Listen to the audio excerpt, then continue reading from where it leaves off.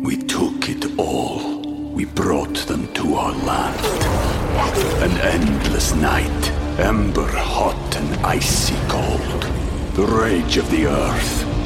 We made this curse.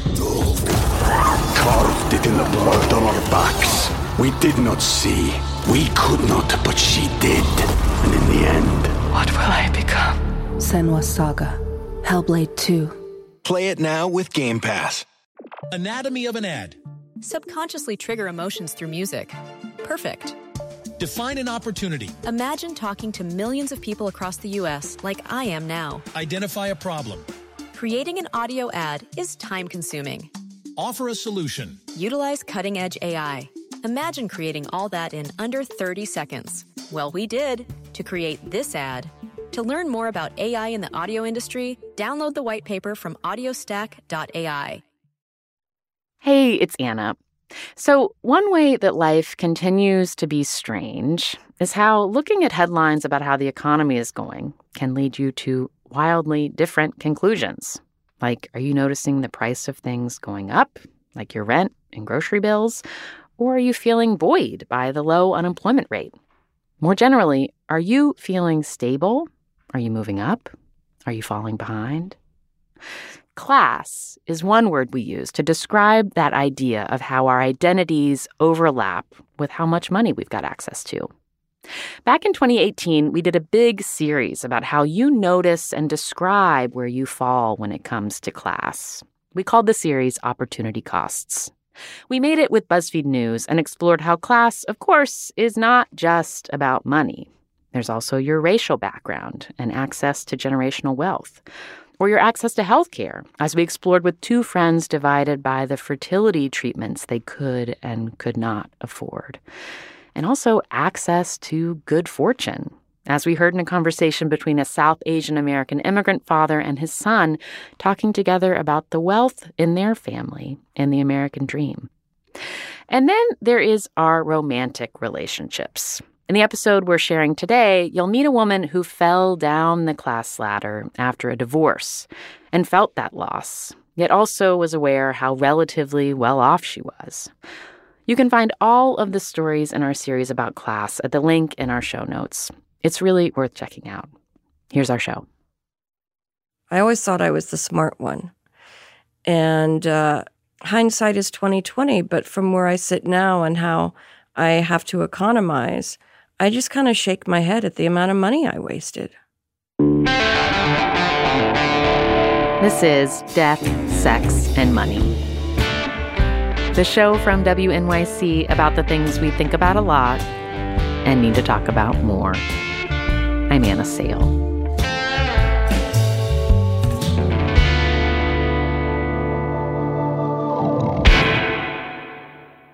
Six years ago, Jamie Seaton moved back to the U.S. after spending several years in Asia with her husband and two kids. They decided to settle in New Hampshire, where Jamie grew up, and they bought a place near Dartmouth College. Out in the country, 5,000 square foot house on like 3 acres. 5,000. That's a big house. I had 3 living rooms. Before their family moved back to the U.S., Jamie had worked on and off as a freelance writer and Newsweek correspondent, while her husband worked as an executive for Citibank. We lived very, very well, as many expats do. We lived in Thailand in a huge house with a pool and staff and a driver. We always traveled business class. We always stayed in 5-star hotels. I did everything in 5-star hotels. If I was meeting a friend for coffee, that's where we met. My ex-husband and I entertained a lot. I gave a lot of parties. I was always the class mom. Mm-hmm. So I gave tons of parties for my kids. And the fact that money was never an object, that made it it made me feel more confident. And I notice that now that I don't have money. And I think like that probably says something more about me than about money, but it definitely changes the way I view myself. Were you aware of how much money was coming in and going out of your household?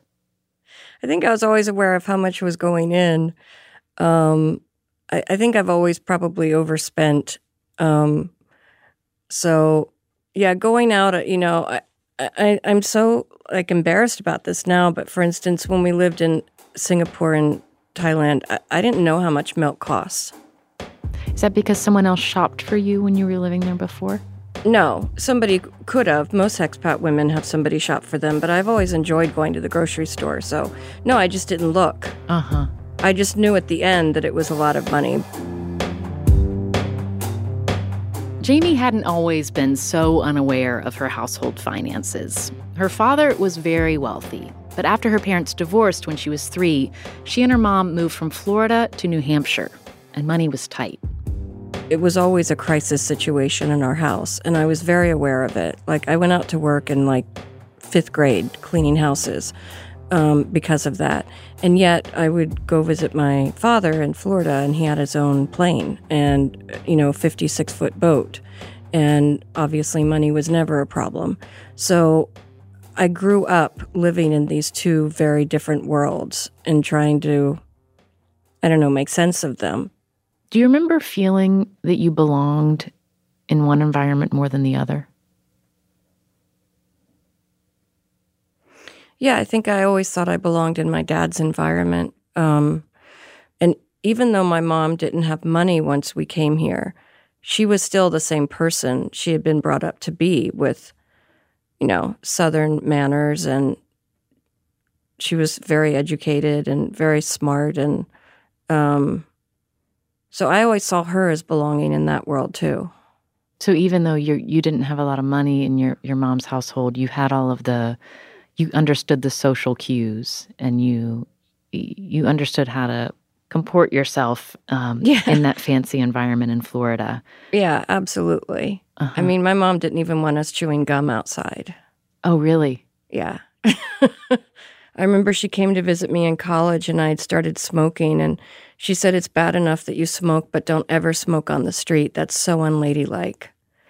And were you still moving between your parents' homes when you were kind of on college breaks? Not so much. My dad, he's pretty much taken himself out of all of our lives, and he did that pretty early on. So I'm not sure the last time I went to see him. Maybe I was 17, the last time I was sort of in that world. Jamie says she struggled to put herself through college at UMass Boston. I was homeless for a while, and there was a period where I think I had like a quarter a day. But after graduating, she took a leap and moved to South Africa to work as a freelance journalist. That's where she met the man who would become her husband. They married when Jamie was 34. How old were you when your husband left? 46, maybe? How old were your kids? 9 and 12. And the year before your marriage ended, were you making much money? No, I wasn't making much money. I never made much money during my marriage. I never needed to. He was making a lot more. Oh, yeah, a lot more. Yeah. Your husband told you that he was in a relationship with another woman and she was pregnant. That's how you learned. Yep. And how far along was that pregnancy? 6 months. So he waited till he really had to tell you. Yep. He waited till he really had to tell me. It was November 9th. We were sitting outside in our house here, my old house, and he just told me out of the blue. How long did it take you to think about money? Maybe 24 hours. I got a job at Dartmouth, actually, that week. That week? Yeah. It was really important to me to make sure that I could support my kids, so I honestly don't even... It was a temporary job, and I don't know how I got through the interview.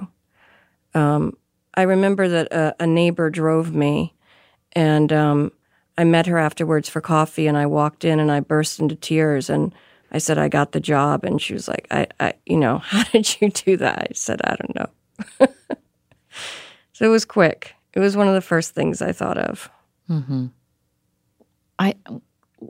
One of the things about divorce is that it's at once just such a devastatingly personal process to go through. And it also is a financial process to go through. How did you begin to calculate how your lifestyle was going to change? When I look back now, I see I was really in denial about the finances. And it was sort of, on the one hand, I went out and got a job and I was very worried about them and I was very aware of it. And on the other hand, on a day-to-day basis, I think I was in denial. I know I was in denial. I still took my kids out to, an expensive restaurant in town that they like to go to because that's what we had always done. It didn't occur to me not to.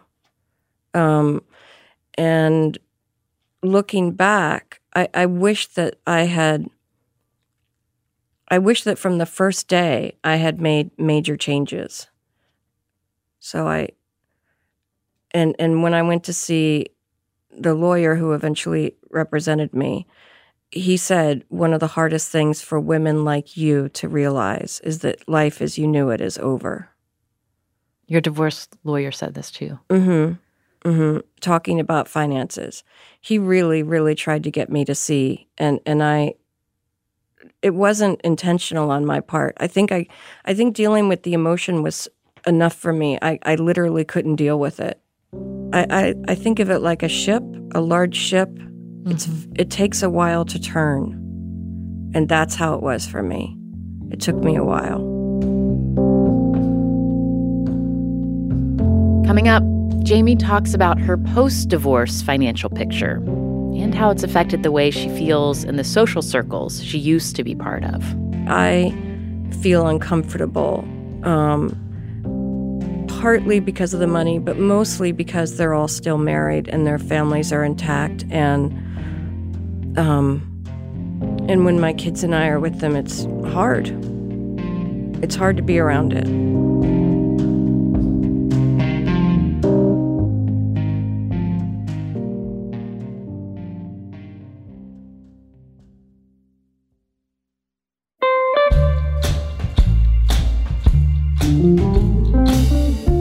Divorce typically hurts both parties economically, but when straight marriages end, it disproportionately hits women. One 2012 study by the federal government found that after divorce, women's household income fell by 41%, nearly double the loss experienced by men. And that affects kids, too. This episode was originally part of a series we did on Death, Sex, and Money called Opportunity Costs, all about class and money. And when we asked listeners about when you felt the impact of your class identity the most, we heard from a lot of you whose parents split up. My parents divorced when I was very young. My mother struggled month to month and even week to week at times. 33-year-old Brittany Salzman sent this voice memo in from Chicago. I remember sitting in the grocery cart and being told no on a very regular basis to food items that weren't even really special, and carrying a calculator, and it was always my job to add up the items that we had in our basket as my mom would add and remove. And I thought that was a lot of fun at the time, but now that I'm older, I realize what was going on. Brittany's father remarried, and she says her younger half-siblings, they have never wanted for anything. Not only have they not worked, they have not been allowed to work, and that continues today. And that's not a benefit that I get as his daughter, nor does my older sister get as his daughter.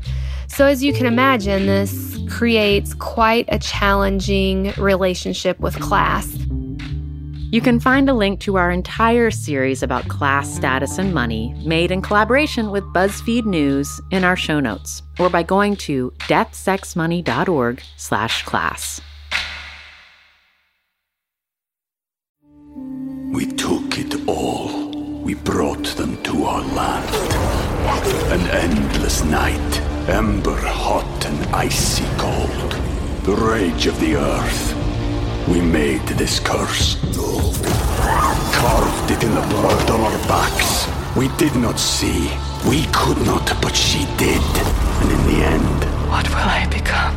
Senua's Saga, Hellblade 2. Play it now with Game Pass. Anatomy of an ad. Subconsciously trigger emotions through music. Perfect. Define an opportunity. Imagine talking to millions of people across the U.S. like I am now. Identify a problem. Creating an audio ad is time-consuming. Offer a solution. Utilize cutting-edge AI. Imagine creating all that in under 30 seconds. Well, we did to create this ad. To learn more about AI in the audio industry, download the white paper from audiostack.ai. Hi, I'm Debbie Millman, and I host a podcast called Design Matters from the TED Audio Collective. Every episode, I have conversations with designers, writers, artists, and other luminaries of contemporary thought. People like Roman Mars, Ai Weiwei, Ethan Hawke, and Ashley Ford. We not only talk about their crafts, but how they design the arc of their lives, what they've learned, what obstacles they've overcome and how they've done it, and how they see the world. Join us for an inquiry into the broader world of creative culture. Find and follow Design Matters with Debbie Millman wherever you're listening to this. Hey, I want to tell you about a podcast that I really enjoy called Search Engine. It's hosted by PJ Vogt, and each week he and his team answer these perfect questions. The kinds of questions that you ask at a dinner party and totally derail the conversation. Like episodes include, when do you know it's time to stop drinking? Does anyone like their job? How do you survive fame with Molly Ringwald? What are we going to do with all these cats? About feral cats and how they affect nature. And wait, is it unsafe to drink the water on airplanes? No, but you should definitely listen to the episode to find out more. I love listening to this show, and I usually find myself smiling the whole way through. And there's also at least one moment each episode where there's a line of writing that makes me hit pause and rewind just to admire the turn of phrase. If you find this world bewildering, but also sometimes enjoy being bewildered by it, check out Search Engine. It's available wherever you listen to podcasts.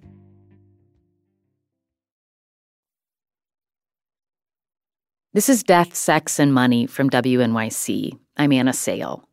Jamie Seaton is now 52. She still works as a freelance writer. She's required to bring in about $2,000 a month as part of her divorce settlement. Alimony and child support from her ex-husband cover the rest of her expenses, but it's not enough to live like she used to. I think people assume, oh, your husband is a banker and he makes a lot of money, you're going to get a lot of money. Or, he went out and did this horrible thing, of course you're going to get a lot of money. In the 5 years since her marriage ended, Jamie told me she's had to downsize in a number of ways. She traded in her Lexus for a Volkswagen, moved out of her 5,000 square foot house into a smaller one. It's about 1,900 square feet, but I really like it. I never miss my old house at all.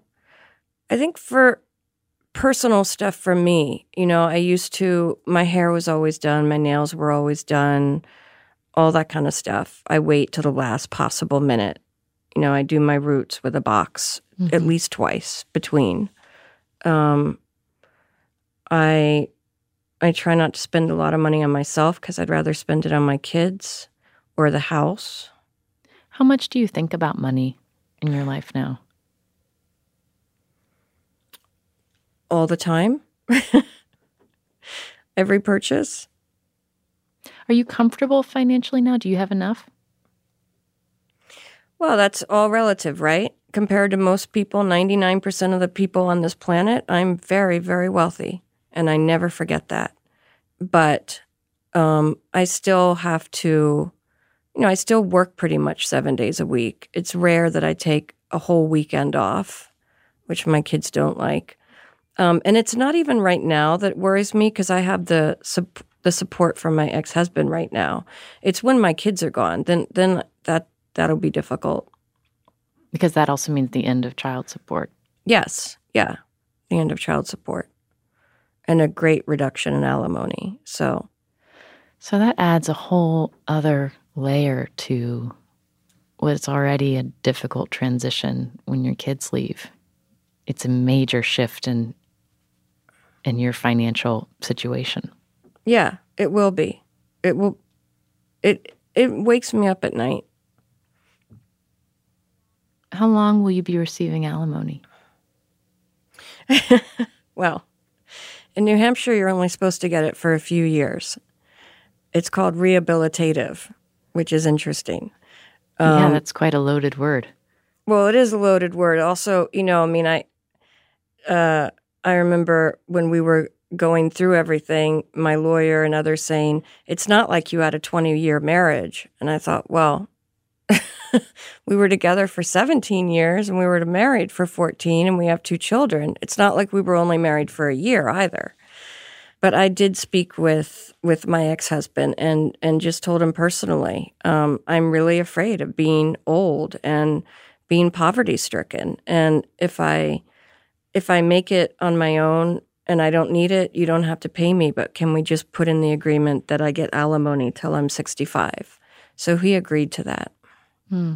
It's a very small amount, but it's something. It's something that you can think of and not feel totally on your own. I still feel totally on my own. You do? Yeah, I'm scared of getting older, definitely. There are days where I'm just furious, and I just think, I can't believe I'm in this position. So I feel angry. I mean, when my son graduates, I'll definitely leave this town or, sell my house. I won't be able to live here anymore, which is fine. I'm here for the schools. But I'm actually planning to go back to Thailand in old age because I don't think I can afford to live here. It's less expensive. You could have a life for less money that would be more comfortable. It's ridiculously less expensive. And the big driver for me is actually healthcare, because healthcare is less expensive. But more importantly, if you know you need something done, you can get a price on it ahead of time. It's not just me. This is not a great country to be old in or sick. Unless you have a lot of money, this is not the place you want to be. So I think there'll be more people in my age group who are leaving.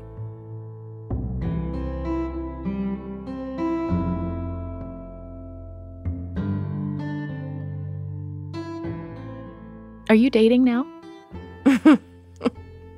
I would, but have you ever been to this town? I have. Aren't there a lot of college professors around? Yeah, they're all married. Oh. It's a great town if you're married. So, I would. Absolutely, I would. I wouldn't get remarried until my kids are out of the house, but I would like to. When you think about the kind of person you'd like to date, what do you picture as far as like what kind of work he does and where he fits in the sort of money and class lens? My son always asks me that, but in a different way. He says, would you rather meet somebody who's really nice and really good looking but poor, or really mean but has a lot of money? That's his favorite question to me. Well, and what do you say to him? He actually asked me that last night, and I said, I need both. So, I have dated, but, most men who are in this age group have also been through rough divorces, and it's not so easy. I know that I have dated men up here who maybe weren't as successful as my ex-husband, and I know the perception of me is that that I'm going to be high maintenance or that I'm going to expect that. Even if they see the way that I live, like I heat with wood, so I'm always carrying in wood. I shovel my own driveway because I don't want to pay a snowplow. I've learned to do all these home repairs because I don't want to have to call somebody. But they still see me as sort of like, well, if I married her, then she's going to expect to go back to the way it was. You can sense that. Or they say it. They say it. Yeah, they say it, which I just find funny. I'm just like, have you been to my house? Jamie's kids are now 18 and 15. Her daughter plans to go off to college later this year, and she got into a prestigious and expensive school. Jamie doesn't want her to go into a lot of student debt, but she doesn't have the money to cover the cost. I have to say I did urge my ex-husband from the moment they were born, let's have these massive savings accounts and let's do all of this. And I can't say he never did it because we were married. We never did it. Is your dad still living? Yes. And you don't have a relationship currently? No. Do you think you could ask him for money if you needed it? I just did. I just sent him a letter and asked for my daughter's college for help. What was it like writing that letter? I would do anything to get my kids through school without a huge debt, which is what I wrote to him. It was hard. But it was always my goal that my kids would go to school without debt. If it was asking for myself, I wouldn't have done it, but this is really important to me. She got into a really good school, and I really want her to go there. And, he doesn't talk to me anyway. I figured the worst he could do is ignore my letter or write back and say no. You sent it in the mail? Yes, because I don't have his email address. I've been writing to him for almost 20 years, and he's never responded. But, what do I have to lose? Maybe he'll help her out.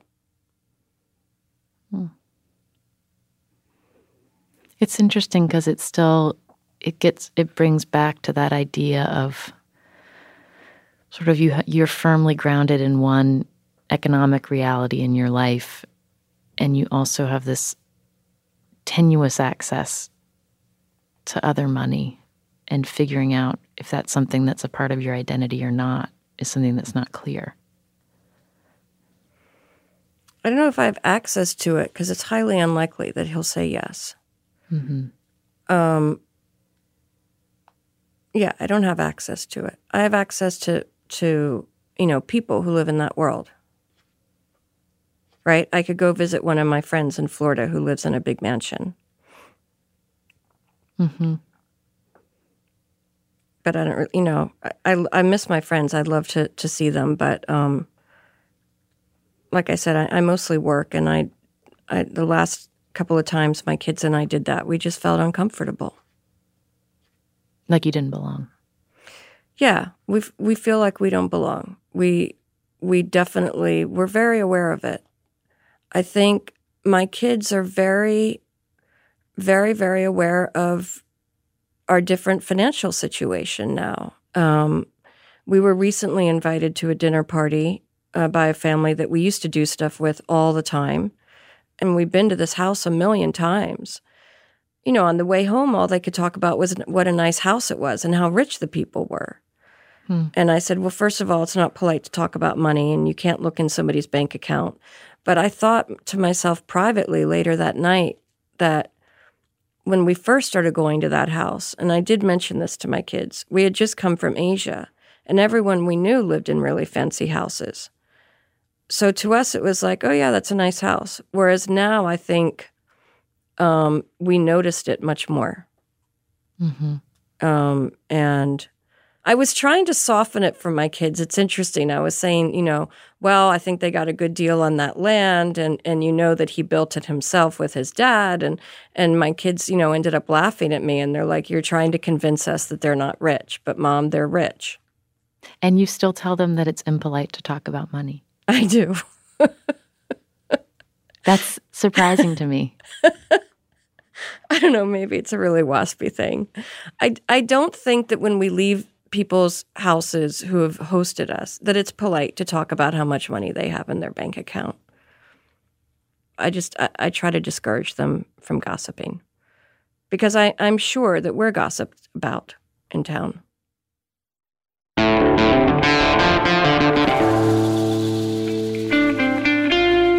This episode was first released in 2018. And when we called up Jamie recently, she told us her father never responded to that letter she sent him.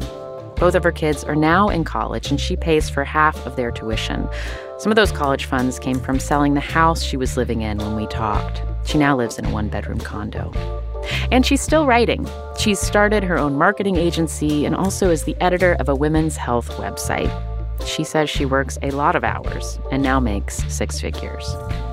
Jamie wrote a piece for BuzzFeed back in 2018 about how her relationship to money and class changed after her divorce. You can find a link in the show notes, as well as to our entire series about class and money that we called Opportunity Costs. Death, Sex, and Money is a listener-supported production of WNYC Studios in New York. Our team includes Katie Bishop, Afi Yellowduke, Emily Botine, and Andrew Dunn.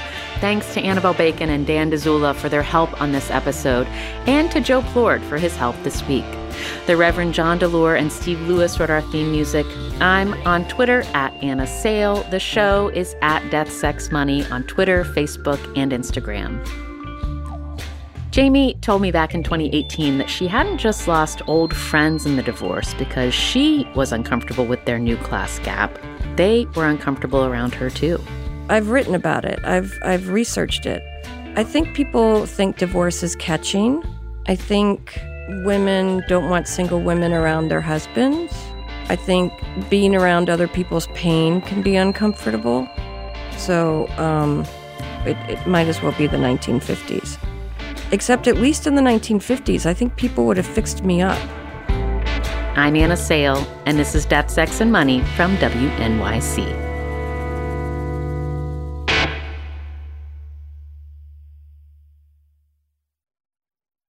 Anatomy of an ad. Subconsciously trigger emotions through music. Perfect. Define an opportunity. Imagine talking to millions of people across the U.S. like I am now. Identify a problem. Creating an audio ad is time-consuming. Offer a solution. Utilize cutting-edge AI. Imagine creating all that in under 30 seconds. Well, we did to create this ad. To learn more about AI in the audio industry, download the white paper from audiostack.ai.